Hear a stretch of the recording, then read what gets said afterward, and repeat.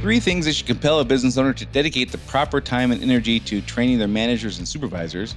First, the number one reason employees leave a job is because of the relationship with their manager or supervisor they report to. Second place is not even close. Second, the freedom you as a business owner have is limited to your willingness and ability to leave your managers in charge without you being present. And third, in the eyes of the law, anything your supervisors and managers say or do carries the same weight as if you, the business owner, said or did that same thing. Running a service business can be hard. It is not unusual for business owners in industries like contracting, home repair, auto repair, business-to-business services like janitorial, IT and accounting, and many others to feel overwhelmed by all the priorities facing them at any given time. Between addressing the needs of the customers, managing the employees, figuring out the financials, and getting processes in place, feeling like you're making significant progress on your business journey can be difficult. Welcome to Service Industry Success, hosted by Brian Harding.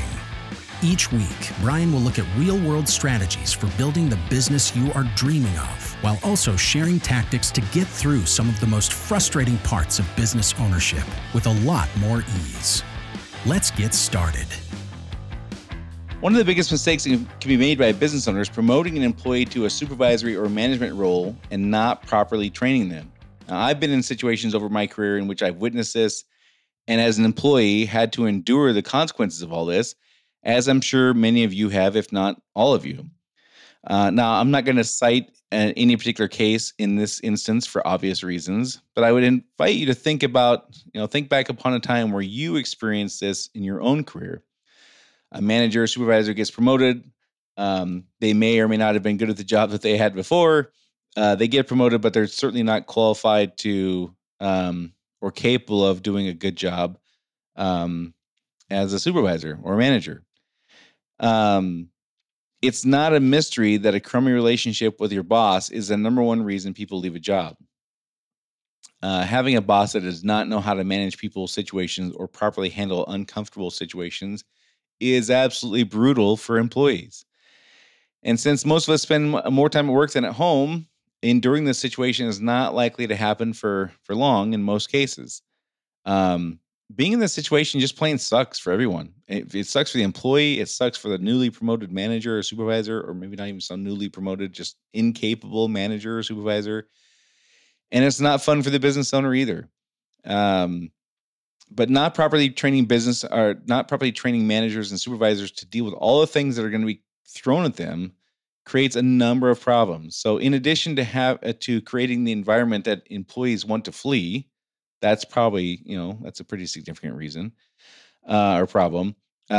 Having potential legal issues if the supervisor or manager unknowingly breaks the law, and keeping you as the business owner from getting any kind of freedom. You also have to worry about your manager's actions being perceived by your team as actions you condone, whether or not you know these things even took place at all. So if the supervisor or manager does something that's just a bonehead move, they say something that's completely wrong, they do something that's completely wrong, you don't even know about it, your team is still going to assume that you know about this and that you condone it. They're not necessarily going to work through the scenario and come to grips or come to believe that you're unaware of this. They're most likely going to think that you are aware of it and you condone it. And in many cases, again, we're being judged by our team for actions we didn't take part in, and we generally didn't even know that they happened. It's just a bad situation to be in. So, and as scary as a thought of that is the reality of our situation. So ultimately, how your supervisors and managers treat your team, make decisions, and manage conflict can have a bigger impact on your team's morale than even your own actions as a business owner. So here's some things I would recommend focusing on when training your managers. And this could be new managers, especially new managers, but it could also be for people who've been in leadership roles for a while. I think these are some good things to touch on and make sure that you have clarity and agreement between you and this person on your leadership team of what makes sense. And we'll kind of go through these things here, but these are not things I would assume that they know. They probably don't. Again, if you look back on your career, the people that you worked for before you became a business owner, If you had 7 bosses, how many of those were good? 2? 1? I mean, that's probably the percentage for most folks. I think most people who had 7 bosses before they became a business owner would not say they had 7 awesome bosses. If that was the case, you probably wouldn't be a business owner. You'd probably still be an employee. Again, some people want to be entrepreneurs, and I get that. But my point is, most bosses and managers are not seen by the people they manage as being overwhelmingly good. That's just not how it works out. So we can't make the assumption that our leadership team is going to be good and that we've amassed this group of people that are exception to the rule, right? That's just not how I think it'd be smart to approach this. So the first thing I would recommend focusing on when training your managers is establishing what their boundaries are. What are they capable of handling on their own? What are they expected to handle on their own? And what kinds of things should they ask about before they act? So what kinds of situations might come up where you'd say, you know what, I want to be part of that conversation, or I'd like you and I to develop a plan before we move forward with that. What are those kinds of scenarios? If they don't know that it's okay, or even preferred to ask for help, which I would say most business owners would say it's preferred that they ask for help rather than make a bad decision. But if they don't know that that's okay or even preferred, they might very well make that bad decision rather than taking a chance of asking a question if they fear the business owner or their boss will think that they're incompetent by asking the question. So one of the very first things with new managers and supervisors I do is say, it's much better for you to ask than move forward and make a really bad decision. Like, I'm not going to think less of you for asking. I would really rather you ask than make bad decisions. This is critical. Don't worry about not knowing what you're doing. Of course you don't know what you're doing. You just started this job. It's okay. Just like you didn't know how to fix flux capacitors before you came to flux capacitor mechanic. You're going to learn things along the way. That's how it goes with a new job. But please ask for help rather than make assumptions and make decisions without knowing all the facts. So that's the first thing I focus on is like, what are the boundaries? What are the expectations? Here's the things I expect you to handle. Here's the things I hope you handle. And here's things I don't want you to handle. Let's get clarity on that. The second thing is they need to learn the law. Again, we talked a couple weeks ago, there's no greater risk to your business right now than being sued by an employee. In the eyes of the law, your supervisor and manager's actions are treated as if you had committed the alleged offense yourself. So them learning the law needs to be something that happens very quickly. They need to know what actions are okay and what actions are not okay. And they need to know what happens or what to do in situations where they don't know what the law is. Again, my example a couple weeks ago is I always kind of, what's the law say? What's the handbook say? What's the precedent we're going to set? Those are kind of the three ways I walked managers and supervisors and people in leadership team through making decisions that came up. So learning the law is a big deal. They need to know your expectations for how to handle these kinds of situations and how they're supposed to be treated. So when I say these kinds of situations, I'm talking about just day-to-day conversations with employees, coaching situations with employees, disciplinary conversations or situations with employees, teaching and mentoring situations, and even things like company picnics and holiday parties, including conversations and discussions with spouses. For each of these kinds of situations, the day-to-day, the coaching, the disciplinary, the teaching and mentoring, and the company picnics and holiday parties, and others, you'll have others, I'm sure. For each of these situations, they need to be taught, when are these conversations appropriate? What is the goal for these conversations? Like, what are we trying to accomplish with these conversations? If we're going to have a coaching conversation or disciplinary conversation, what is the goal? How do we recognize when the goal has been achieved? What specific strategies and tactics are suggested, allowed, and forbidden? How to recognize when they're in over their head. That's a crucial one. Like, how do they know when to pull the ripcord and say, you know what, I better get some help here before I make things worse? And how to go about asking for help without making a bad situation worse. So what we wouldn't want to have happen is mid-sentence with or mid-conversation with an employee, they have to ask for help. They say something in front of the employee that makes it sound like they are not, they don't have any authority or responsibility or whatever. And then they come running to you, and now the employee is going, oh, well, that person, that my supervisor is not really the decision maker. I should just go to the owner of the company. I'm just going to circumvent them. That would make the situation worse in many cases.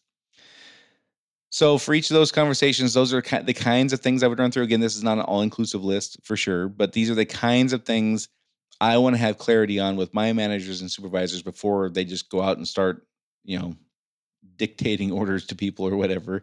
I certainly want to have them explain to me what they think my expectations are in those areas.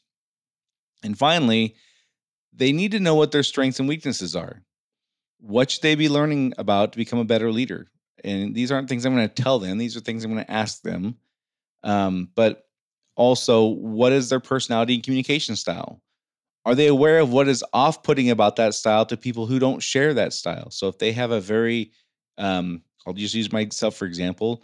I'm a pretty direct, sometimes appear to be curt because I am direct. I'm kind of a let's just get down to things and get. My employees used to say, "Let's land the plane."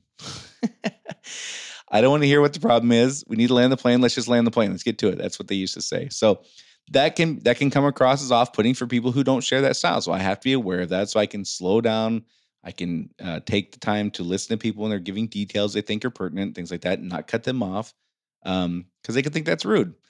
If a manager, a leadership person in leadership role or supervisor if they're not aware of those kinds of things, they're going to continue to make the same bonehead mistakes over and over again. Let's not let them do that. Let's not set themselves up for failure like that. Again, with their strengths and weaknesses, what specific strategies should be employed to diffuse tense situations? The last thing I'm going to do is promote somebody to become a supervisor or manager and just assume that they know how to diffuse these tense situations, which are going to happen with employees, are going to happen with customers. I'm not going to assume that they know how to do that stuff. We're going to talk about it. We're going to walk through. Here's how you do it. Here's things to look out for. Here's what the goal is. Here's why we try to do these tactics, and here's why we don't use these strategies. These are things we have to work through. Again, the math is just against us. There's far more people who are not naturally gifted at this leadership stuff than people who aren't. So let's just accept the math and move on. And then the last thing I would say, again, this is not an all-inclusive list, but the last thing I have noted here is when should they hold their position and when's it better just let something go? My version of that with most things with my leadership team was, listen, if it's going to matter a year from now, we're going to hold the line. If it's not going to matter a year from now, who cares? We got other things to worry about. That may or may not work for you, and it's not so important that you think that that's a good way to do it or not. What's important is that you have clarity with your management and your leadership team that you all know what your criteria is. Like, when are you going to hold the line on things and when are you going to let things go? That's important that you guys have unity on that, because if you have 4 different managers and 4 different criteria for when you're going to hold things and let them go, the employees are going to find out who the easy one is, and that's where they're going to go all the time. It's just how it works. It's very predictable, right? So after taking a moment to see how critical good training for your leadership team is, the first thing I would say is just make sure they understand what their boundaries are, what they have, the boundaries they have, what to do when they find themselves in a situation that they're beyond those boundaries. So how to identify that you're out of bounds. What are the boundaries? What things are you expected to handle? What things we hope you handle? What things are you forbidden to handle? That would be a very good starting place just to make sure we're limiting the damage that can be done. If they just listen, they can be making decisions thinking they're doing the right thing and completely blow it and not even know it. And you might not know it for 4 months or 2 months or days or weeks or who knows. I'm not saying these people are making mistakes because they're bad people. I'm saying they're making mistakes because they don't know any better in most cases. So the first thing I want them to do is know we need to agree upon what their boundaries are. What are the limitations? So once they've done that, of course, they need to learn the law. There's no bigger risk. We've talked about that, last couple of weeks. There's no bigger risk than being sued by an employee. And again, in the eyes of the law, if they do it, you might as well have done it yourself. So if they just lose their mind and start cursing at people or whatever, the law figures it, you're condoning it. Like you've taught them to do this. So it's the same as you doing it. So we got to be careful about that. They need to know what your expectations are and how to handle situations like day-to-day conversations with employees, coaching, disciplinary, teaching, mentoring, and again, those Christmas parties and, alcohol consumption's got to be discussed. I mean, there's all these things got to be talked about when it comes to Christmas parties and company picnics and all that kind of stuff, especially the conversations with the spouses. And then for each of those situations, we just kind of went through, when are the conversations appropriate? What's the goal for the conversation? How to recognize when the goal's been achieved. The last thing we want to do is have a supervisor who is having a conversation with an employee. The goal has been achieved. The employee comes around and is like, yep, I get it. And the supervisor just keeps going and just like over and over and over. And now the employee's just annoyed and we had them on board. And now they're like rebelling because they didn't know when to stop. Though that's what I mean by recognizing when the goal's been achieved. Once we've met the goal of the conversation, let's move on. What specific strategies and tactics are suggested, allowed, and forbidden? There's certain things that we just don't want our managers to do. Like, hey, you may have learned that at Brand X. You may have learned that 10 years ago when you had a boss that treated you that way. We don't allow that stuff here. We can't assume that they know that stuff. We have to go over it. How to recognize when they're in over their head and what to do when that happens so they don't make a bad situation worse. And then finally, what are their strengths and weaknesses? What should they be learning about to become a better leader? What's their personality communication style? What's off-putting about that style if for people who don't share it, if it goes too far, if they're not consciously keeping that in check? And what specific strategies should be employed to diffuse tense situations, and when to hold a position and when to let something go. So those are the kind of the main things I would cover, and I have covered with new managers, new supervisors, and people on leadership teams. And I can tell you that having clarity and understanding and commitment to honor those things that we've agreed upon makes life much, much easier. So that's it for this week. I hope you guys all have a fantastic week. Thanks again for everyone who's given us a rating and review and shared our podcast. We're getting more and more listeners every week, every month. That's fantastic. Thank you very much for that. We have listeners in over half the states now in the United States, and we have listeners in 10 countries now. It's going well. So thank you very much for that. Please continue to share this with people who you believe can help get some help from a podcast like this for business owners in service industries. And with that, I will talk to you all next week.